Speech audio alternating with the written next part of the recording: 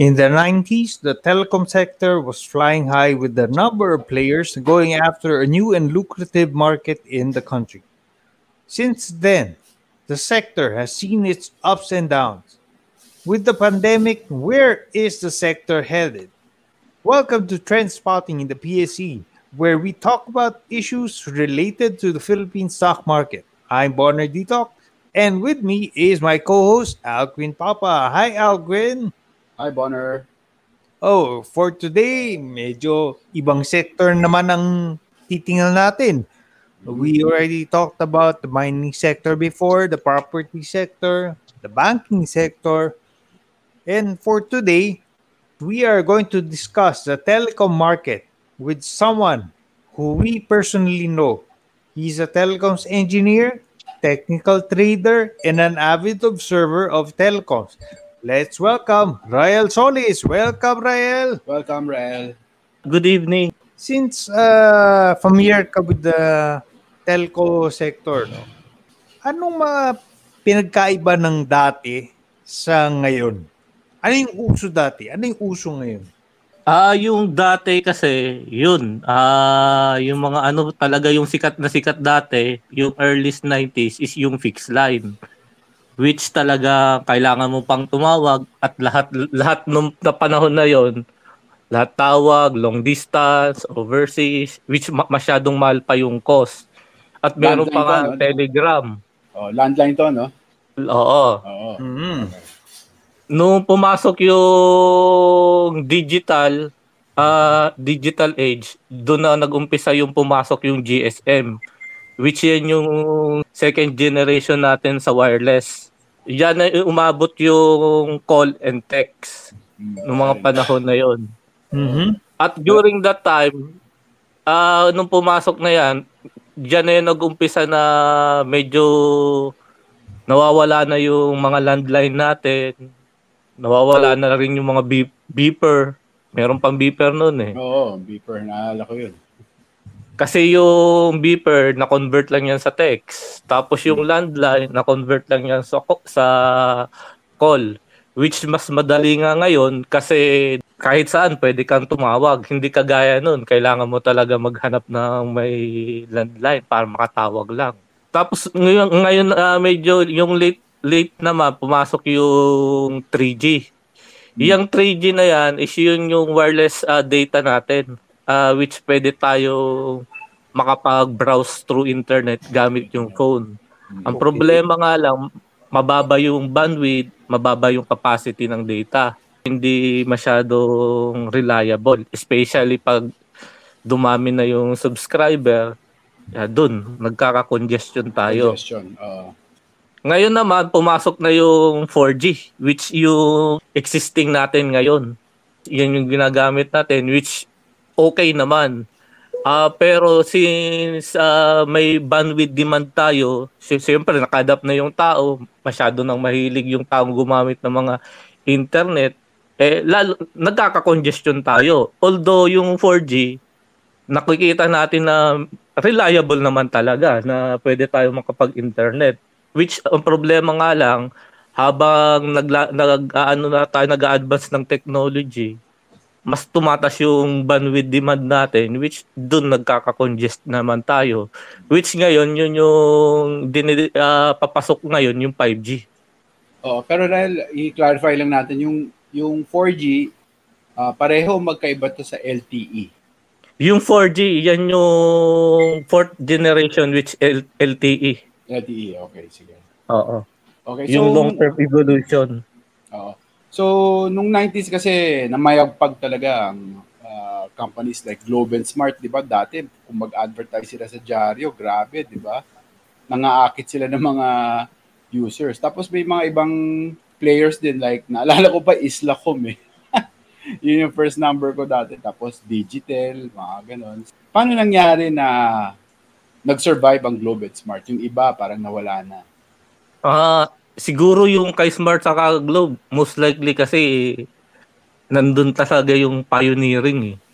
Okay. Kumbaga kung naka-pioneer ka, kumbaga sa mas marami kang subscriber. Pag marami kang subscriber, marami ka ring revenue.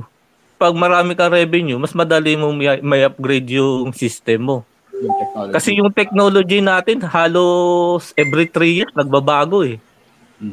Kung papasok ka talaga na new player ka, wala kang masyadong budget para mag-roll out. Maubusan ka talaga. Baka nagro-roll out ka pa lang, nag-umpisa ka pa lang makakuha ng subs, wala ka ng budget para sa ano next mo. Technology na next. Oo, kasi may bago na parating. Yung si Globe saka si Smart naka-adapt. Saka ang nangyari rin kasi diyan, isang advantage ni Globe saka ni Smart, pag may mga parating na technology, pag naiipit na, yung mga frequency nila pinagbibili nila yun eh.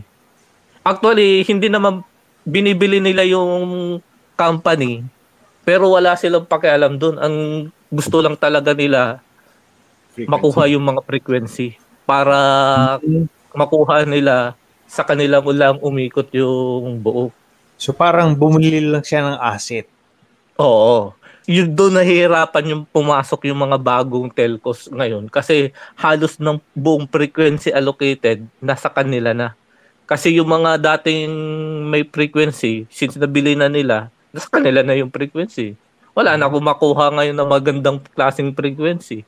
So ano nang nangyari sa mga landline? Wala na, no? Landline kasi usually nag-evolve rin naman ang landline. Yeah. Sige. Ang landline kasi nag-umpisa talaga yan through copper. Kung makikita mo sa telepono, may dalawa lang yan na wire, yung tinatawag sa telepono na tip to ring para makatawag ka. Okay. Which in the later on, ngayon kasi nag-evolve na rin, pumasok tayo sa fiber optics. Fiber optics. Okay. Which yung diyan pumapasok na si Converge. Which yung kasi pag nag-aral ka sa ECE, fastest na communication mo, media mo talaga is yung fiber optics kasi gumagamit ka ng speed. Light yun ginagamit mo eh. Ang katumbas nun, yung speed of light. Kaya mas mapabilis yung transmission mo. Mas mataas rin yung capacity kayang i-carry nun. Okay. Actually, 5G, although yung communication natin sa cell site through phone, wireless, pero yung mga cell site na yan sa 5G, nakakonect na rin yan dapat lahat sa fiber eh. Fiber. Para makuha niya yung buong fully capacity ng 5G. So sa madaling sabi, maalis na yung microwave na mga makikita mo sa cell site, yung mga bilog-bilog. Mawawala na rin yun. Ano na lang, fiber optics na ang maging yes, standard. Yun yung talaga, yun yung labanan talaga ng buong telco ngayon. Kung sino yung pinakamaraming nalatag na backbone na fiber optics. Especially yung mga submarine cable going outside. Under the sea. Oo, kasi nandun yung, until now kasi, yan yung mga connection natin going through palabas. Nandun tayo. Lahat kasi dito na telco, nag-uupa lang. Kaya mahal sila maningil. Okay. Kasi nire-retail nila sa atin eh. So madaling sabi, Rael, yung landlines medyo nawala na or lumiit lang yung market? Ngayon, paliit pa lang. Pero sooner or later, mawawala na. Mawawala din. Talaga. Okay. Talagang Kasi kasi yung data mo, pwede na tayo mag-BYP pag may internet ka eh. Hindi mo na kailangan mag-long distance, di ba? Voice over internet phone. Ito nga, mga gamit natin yan. Viber, WhatsApp. Especially, ito na yung isang application ng BYP. Through, application niya, through apps. Para makagamit tayo ng call. Yung 5G, since last year, Zoom. Yes, especially ngayon ng pandemic, talagang gamit na gamit. Kaya yung demand sa internet nga lalong tumaas. Yun, speaking of internet. So paano ngayon to? Hindi ba lahat nag-aagawan ng share nila sa pie ng internet. Meron ka ng Globe, PLDT, meron ka pang Tito, meron pa yung Now Telecom, meron pa yung mga bababa yun yan, PTNT still operating ngayon. Uy, si PTNT, Medyo buhay pa. silent lang yan kasi mahina lang, konti lang yung mga subs niyan pero meron pa yan. So, does that mean ano yan? Para may classification silang parang class A, class B, may ganun pa ba yan? Parang wala na kasi ang ano lang naman yan is yung kung agawan talaga sila sa market. Siyempre kahit yung mga mga mabababa, nakakakuha pa naman yan sa pie kasi siyempre kagaya ng Globe o PLDT, madalas ka naman nakaka-experience ng slow browsing, parati ka nagko-complain. Kasi parading congested yung system. Ipapasok ka talaga sa kahit hindi kilala, mababa yung offer, yung service nakatutok sa'yo, kakagatin talaga yun. Speaking of which, kasi ito ang explanation sa akin sabihin natin, si Converge.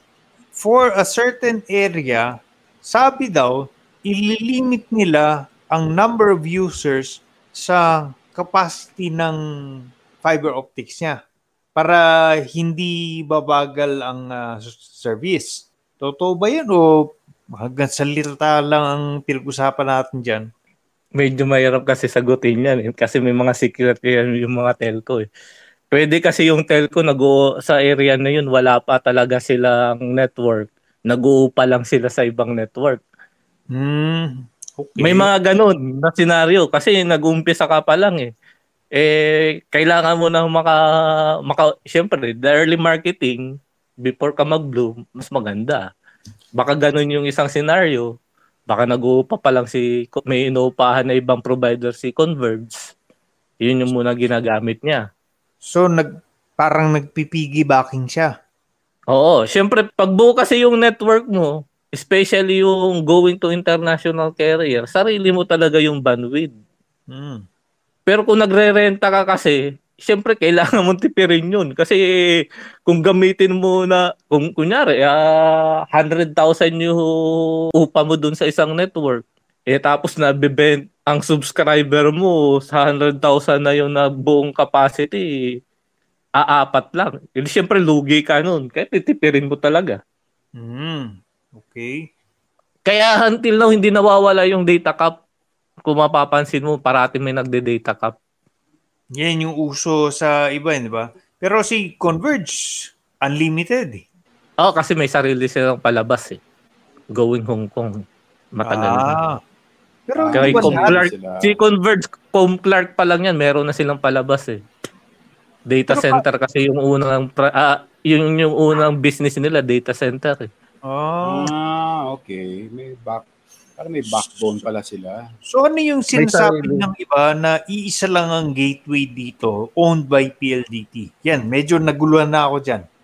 Yan yung international natin. Yan yung international gateway natin. Actually, si PLDT lang. Meron naman siguro, pero kukunti lang talaga So, which lahat talaga nag-uupa talaga doon. So monopolized by PLDT yun, kumbaga. Oo. Kaya 'di ba kung makikita mo, kaya nag-offer si Converge ng IPO kasi isang plano niya para makakuha siya ng sarili niyang backbone pang going to international. Okay. Kasi kaya makikita mo lahat nagtitipid Which hindi talaga masasabi yan sa kung hindi ka hindi naman talaga isasabi yan kasi secrecy yan ng business. Wala nang magsusubscribe sa'yo pag sinabi mo yun, parang gano'n. Siyempre. Okay. Ito ba ang rason kung bakit mabagal ang internet natin? One reason. Isa sa reason. Sa wireless naman natin, sa 4G, isa rin naman yung reason yung kulang na number of cell sites. Okay. So, kasi yung cell site, pag sinabi mo kasi sa isang cell site, pag ginamit mo kasi yung mga old technology, malalayo na aabot nung signal na yun Pag nailipat na nila yun sa 4G, kaya kung makikita mo sa Globe saka sa Smart, minsan ang hirap makatawag, paputol-putol. Dati naman malinaw yan Kasi yung old frequency ni 2G saka ni 3G, paunti-unti na nila nililipat sa 4G. Unti-unti na lang nung papatay. Speaking of 4G, May narinig ko dati, sinasabi nila, yung 4G na gamit natin, hindi naman tunay na 4G. Anong ibig sabihin nun? Hindi naman totoo yung ngayon na 4G is totoong 4G. Baka yung sinasabi natin 5G. Okay. So, Kasi ngayon talaga, totoo, may nag-ooperate na, even dito nag-ooperate na sa Davao ng 5G. Kasi yung technology kasi sa system architecture, pagdating mo sa core network, yung 5G, nakikigamit pa rin ng core, especially sa data network, kay 4G. mm, Pero yung per cell site, naman yung 5G naman talaga yun. Kaso isa pa nga sinasabi ko, 'di ba, labanan kasi ngayon talaga, padamihan ka na roll out ng fiber optics para ma-connect mo lahat. Nandun pa naman kasi existing naman talaga kay Globe sa kay Smart na naka-microwave pa yung iba. Even Oo. 5G yan. Hindi mo pa rin naman Microwave. na-maximize yung capacity nun eh kasi limited naman yung bandwidth capacity ng microwave. Kaya sinasabi niya 5G ang bagal. Ganon yung isang scenario doon. Tapos kasi sa 5G, kailangan mo talaga sobrang daming cell site. Halos every 500 meters dapat may nakatayo ka para makover mo lahat yung... Kasi mababa na lang yung ng coverage area ng 5G sa sobrang taas ng frequency. Syempre, pag nagtayo ka niya mga cell site, kailangan mo dumami. Yung mga existing na cell site natin, hindi naman yan naka-design sa 4G, 5G. Naka-design yan sa 2G saka 3G. Oo, may signal ako, sasabihin mo, pero bakit ang bagal? Bagal. Di ba? Oo, ang bagal. Kasi baka dalawang reason yun. It's either congested o sobrang layo mo na talaga sa cell site. So kulang pala ang mga cell sites. Paano yung kulang? Pinagpapasabog ng NPA. Hindi, tsaka... Isa yun sa actually pag tatayo ng cell site sa Pilipinas, yun yung pinakamahirap. Hindi kagaya sa ibang bansa. Kasama na dyan yung NPA. Hindi, Rel, for example, ang 5G. May problema ba tayo ng cell site sa Metro Manila, for example? In terms of 5G, 5G, lahat may problema, especially Manila. Yun yung pinakamahirap malagyan ng mga... Kasi yung paglalagay mo kasi ng cell site, maraming factor.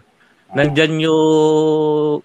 Kung mga nasa province, nandyan yung mga NPA, yung mga revolutionary tax. Yung sa metros naman, Manila, yung mga rental, siyempre magre-renta ka sa mga wala ka naman vacant lot sa Manila, sa mga buildings.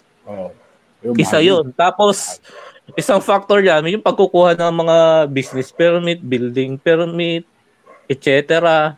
Dadaan pa yan ng approval na ang daming permit na pag hindi mo na comply lahat yun, hindi ka makakakuha na makakapagpatayo ng cell site.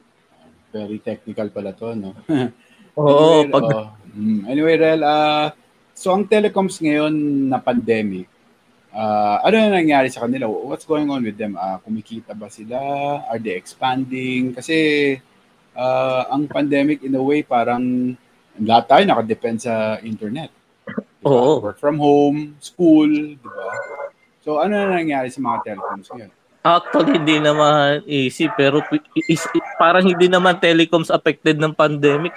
Parang mas tumaas pa yung kita nila. Kasi kung iisipin mo, mapipilitan ka mag-work from home. Yung from school, yun naman rin. Online class na rin sila. Kailangan mo ng internet. Kung wala ka dating internet, kailangan mo mag-provide ng internet. Tapos yung telco, mas busy ngayon kasi 'di ba may memo si Digong na kailangan mong patasin yung internet ni Philippines, which ngayon kaya pumasok si dito. Nagulat yung buong telco, bakit ang bilis mag-roll out ni dito kasi supported yun ng government. Yung mga ibang LGUs na ayaw ng cell site, wala silang magawa. Kasi pwede silang i-DILG.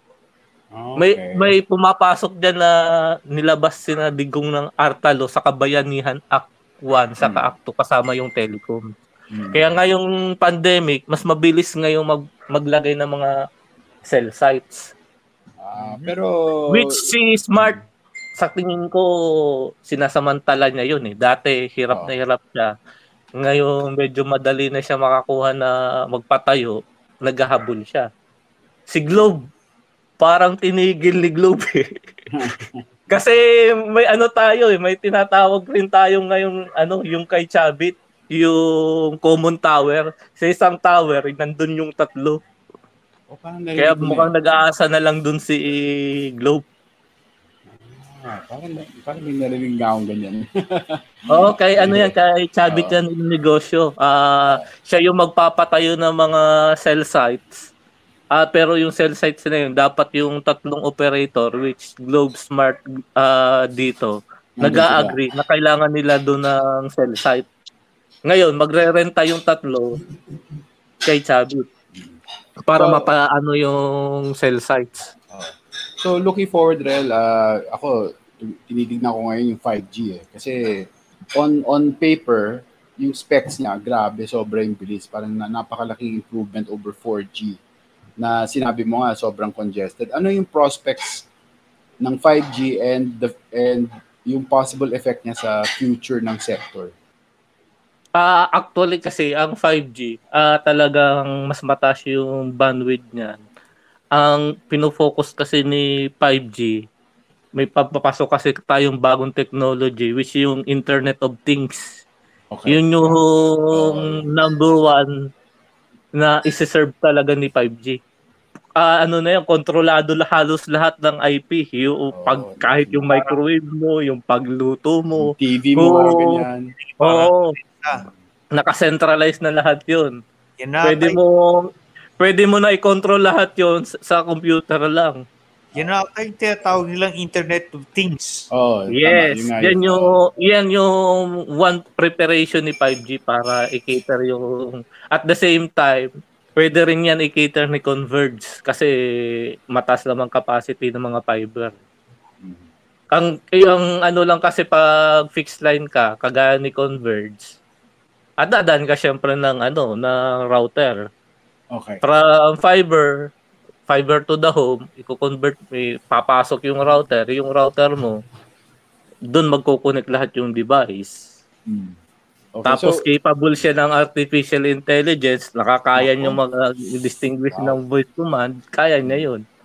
So medyo bright naman ang prospects ng 5G and for the telecom sector, I think.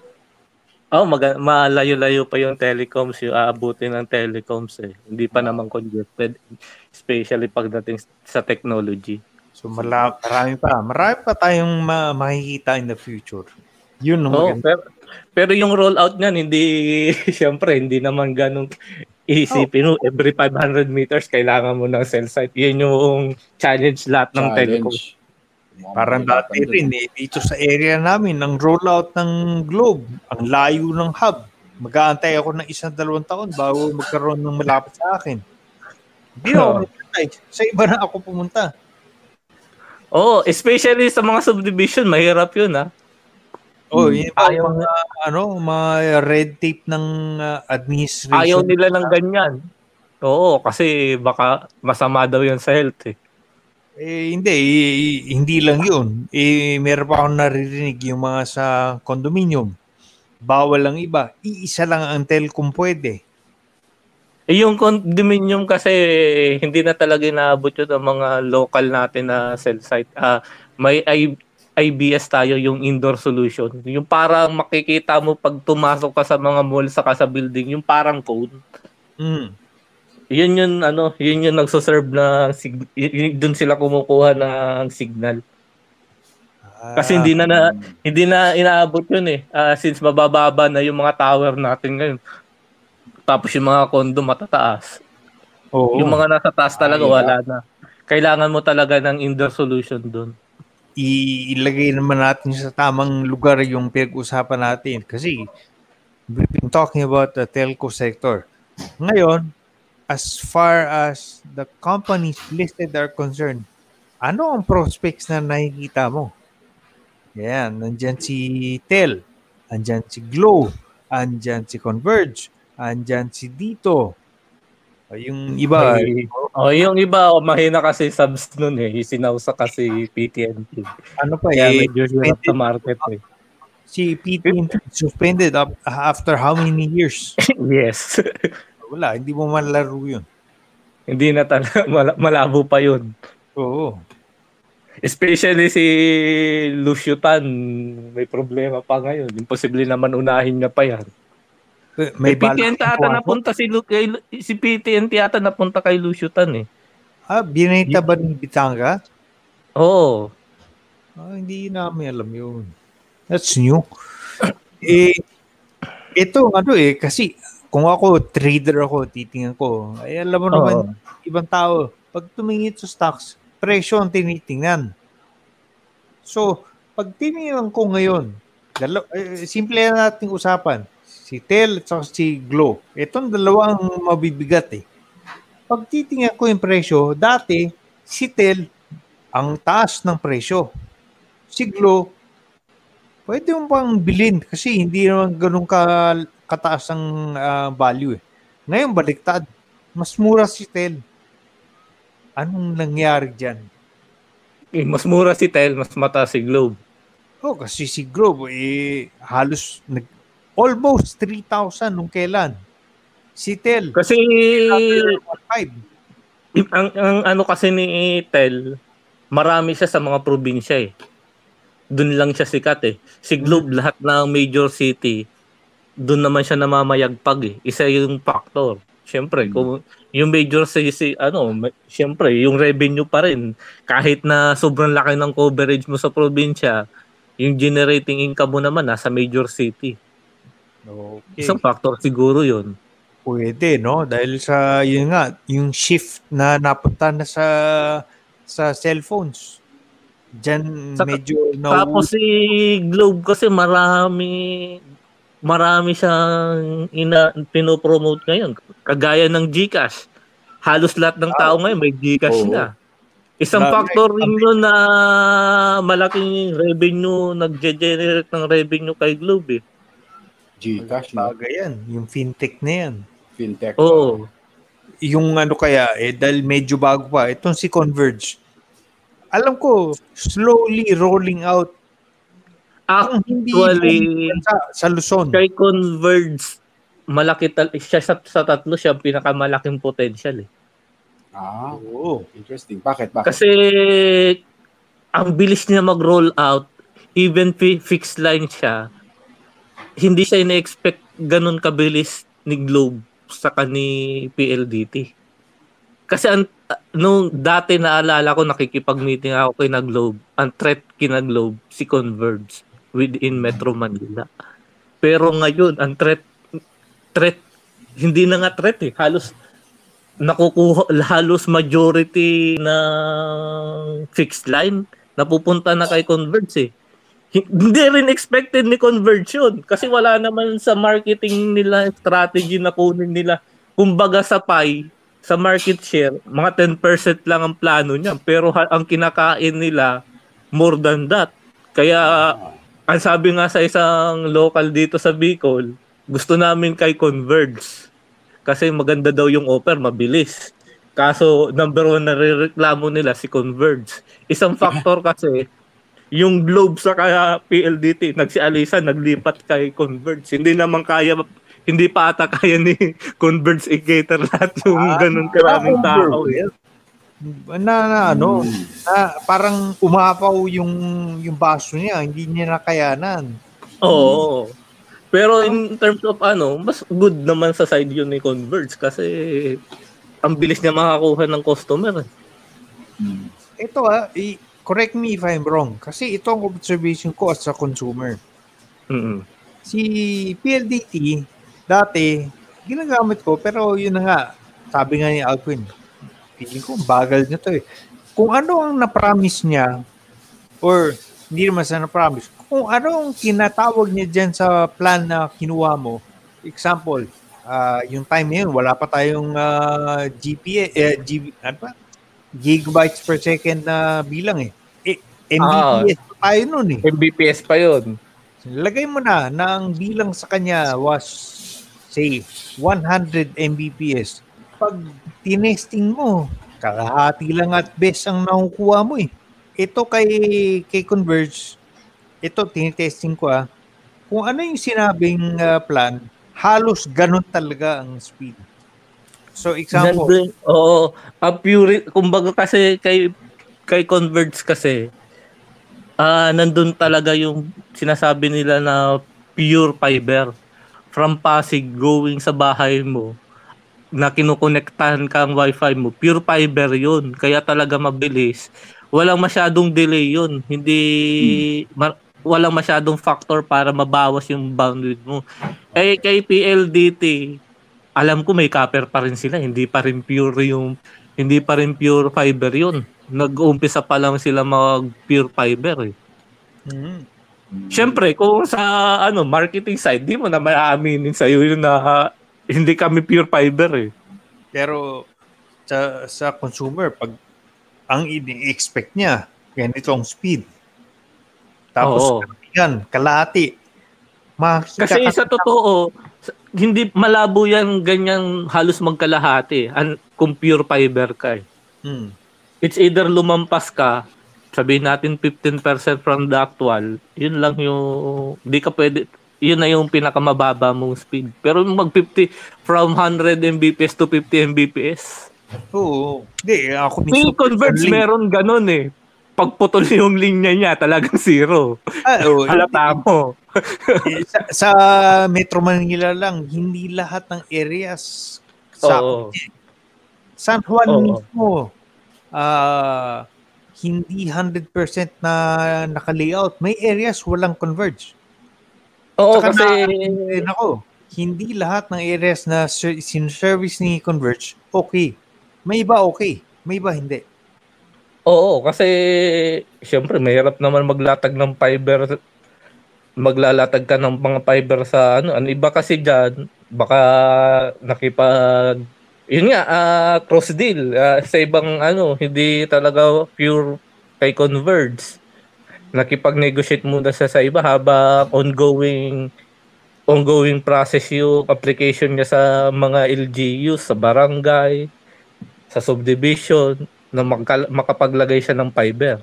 Tapos kay dito naman, mabilis dito, pero ang tanong kasi kay dito, syempre, ang stage kasi ni dito ngayon, hindi naman pure speculative na eh. Nag-expect na yung tao ngayon, especially kung may hawakan dito stocks. In-expect mo ngayon kung tumataas na ba yung income ni dito. Ang tanong mo kasi dati, siyempre palabas lahat yan. Kaya kung makakapag-roll out si dito, which as of now, nangyayari naman. Ang tanong, yung subs ba? Yun lang. Kasi yan yung magge-generate ng income eh. Yun na yung babantayan ngayon ng tao eh. Kung ikaw investor, siyempre ang isang mong titingnan, nagge-generate na ba si dito ng income o hindi? Yun. As a consumer, as a trader, ang sa akin is hindi sinundan yung timeline na sinabi. Lampas eh. Lampas yung commitment talaga ni dito. Di ba may second technical audit? Kasi ang second technical audit kasi 50% national dapat meron nakapag-roll out si dito, which meron naman. Hindi na kung nangyari na yan dati, kaya nga umangat si dito ng price yung first technical audit eh. Pero inaabangan talaga ng tao since nakapag-roll out ka na. Siyempre, kailangan na ng customer. Dapat may pumapasok na ng income sa'yo. Si Converge, nagro-roll out siya pero marami nang pumapasok sa kanya ng income. Si dito, yun ang tanong. May pumapasok na ba o wala? Speaking of dito, kasi ang ini-expect like Globe and Tel, may sariling cell site sa pinag-usapan kanina, di ba? Paggawa siya cell site niya sa loob ng kampo. Kaya yun. Ang mga boss ng dito, lahat general eh. Kaya pala sa loob ng kampo. Oo eh. Di ba yung CEO ni dito, si Major General Santiago? Kaya naman pala. Hindi na sa loob ng kampo meron naman, hindi naman si Dito lang naman. Siguro mas napabilis lang yung processing ni Dito. Kahit Ah, naman si Smart sa si Globe, meron naman. Hmm. Tinatawag yun na camel site. okay. Ayun pala. Anything else to add regarding sa telco sector? So far, yun lang naman ang ano talaga ngayon. Kung titingnan mo kasi talaga yung chart natin ngayon, halos eh, downtrend tayo pero yung telco talaga yung gumagalaw eh. Oo. Talaga. Wow. Yo, gumalaw yan. A few weeks From back. may nagsasabi nga para daw basura stock yung galaw ni Tel sa ni Globe, di ba? Si Globe, lalo. Ang tindi. Wala pang 2,000. Biglang hataw hanggang almost 3. Tapos yung nakasama sa ano ngayon, si Converge, ganun din. Tuloy-tuloy yung angat. Hmm. Ngayon, Trending. abangan natin si Dito kung dumadami na rin, kung nakakakuha na rin ba siya sa pie ng telco ng mga subscriber. Pag nangyayari na yun, siguro dead na yung possible na umangat rin uli si Dito. Sige. Thank you, Rael. Okay, thank you very much, napala ka Rael. namin ng oras mo. Okay lang. Thank you, Roel. Thank you. Thank you. Yun, boss. Parang maganda yung prospects ng telecom, lalo na sa 5G. But I think they have to surmount certain challenges. Like yung sinasabi ni Rael na 5G kailangan marami kang cell sites. And Yes. I think that's a challenge. Some telecoms have already rolled out 5G in limited areas. Talaga naman mabilis naman talaga daw. Basta it's faster than 4G. Oo. Yun, very exciting yun. Very exciting. Oh, malaking tulong sa mga naglalaro ng ML. Hindi. Kaya But mo work joking from aside. home. Pero at least work from home. Tsaka, kasi Yes. if 5G comes in, I think medyo bold prediction, it will change our lifestyle for some more. Diba? And yung sinasabi na real na Internet of Things. Pero yung sa sector, boss, sa PSE, sa index, what is your observation ba? Have the telecoms been, are they floundering ba? Or okay ba sila? Or Actually, they're not doing too good? I think it's mixed. So, Okay. kanina pinag-usapan natin si Globe, di ba? Na under 2,000, biglang sumipa in a matter of 2 weeks. From 2,000, almost 3,000. Kasi ang high niya was actually 2,994. 6 pesos shy of a new all-time high. And right now, the last close was 2,862. During a pandemic pa, no? During a pandemic. Okay, so Globe looks good. Yun lang, kung ako ang tatanungin mo, ito na ba yung nagpahinga siya ng sandali tapos hahataw uli? I don't know. It may look like that, but we're not sure. What about the former heavyweight, PLDT? PLDT, sumipa din. Sabay-sabay sila ni. Yung ngayon na nasabi, no? PLDT, Globe, Converge dito. Yan, sabay-sabay humataw nun. Si PLDT, after lingering for so long in the 1-2 area, umakyat din above 1.5. But it is below 1.5 again right now. It is very far from the all-time high before of, what was it, 3,300? I think that was how many years back? Oo, pre-pandemic pa yun. Oo. And now, it's not even at 1.5. Wag natin pag-usapan 2. 1.5. It reached that. It went up a bit. It went below it again. So, ano ba ang binabalak niya? The one that looks sa akin question mark talaga ako dito is dito. Not for anything, no? It's not political. It's just the charts. Humataw siya before in February. It reached its all-time high. All-time high of 19. Mhm. But from that point, laglag siya. Last close, 879. Yung 879 niya is already trading above the resistance line na medyo pababa ang resistance line if you are able to draw it from April of this year to end of August. So broken na yan. What is the upside potential? From 820, it has an potential to go up by 37%. It's already partly on its way. Titingnan, meron pa bang lakas yung umakyat? The one that really takes the cake, si Converge. Yun. Sabi nga ni Rael, hindi na-expect ni Globe and ni PLDT yung bilis ng progress ni Converge. That even Converge itself did not expect themselves to be in this current position. As far as the chart is concerned, puro trending yung nakita ko dito eh. Walang pahinga. In fact, since August, dito talaga nag-umpisa lahat eh. Steady climb siya from Feb to August eh. Pagdating ng August, biglang, sige, pabilisin natin ang akyat natin. So, last close was 32.30 off its all-time high of 32.70. And it doesn't seem to be stopping anytime soon. So, ito ang kailangan magpahinga. If you ask me, this one really needs to take a break muna. Before continuing. Yes, before continuing. If sinasabing ito may pinakamalaking potential, I agree, it has. Kasi nga, as a consumer, I like what they're offering. Okay. I even go out and disclose I am a subscriber to Converge, and I have not regretted subscribing to their plans.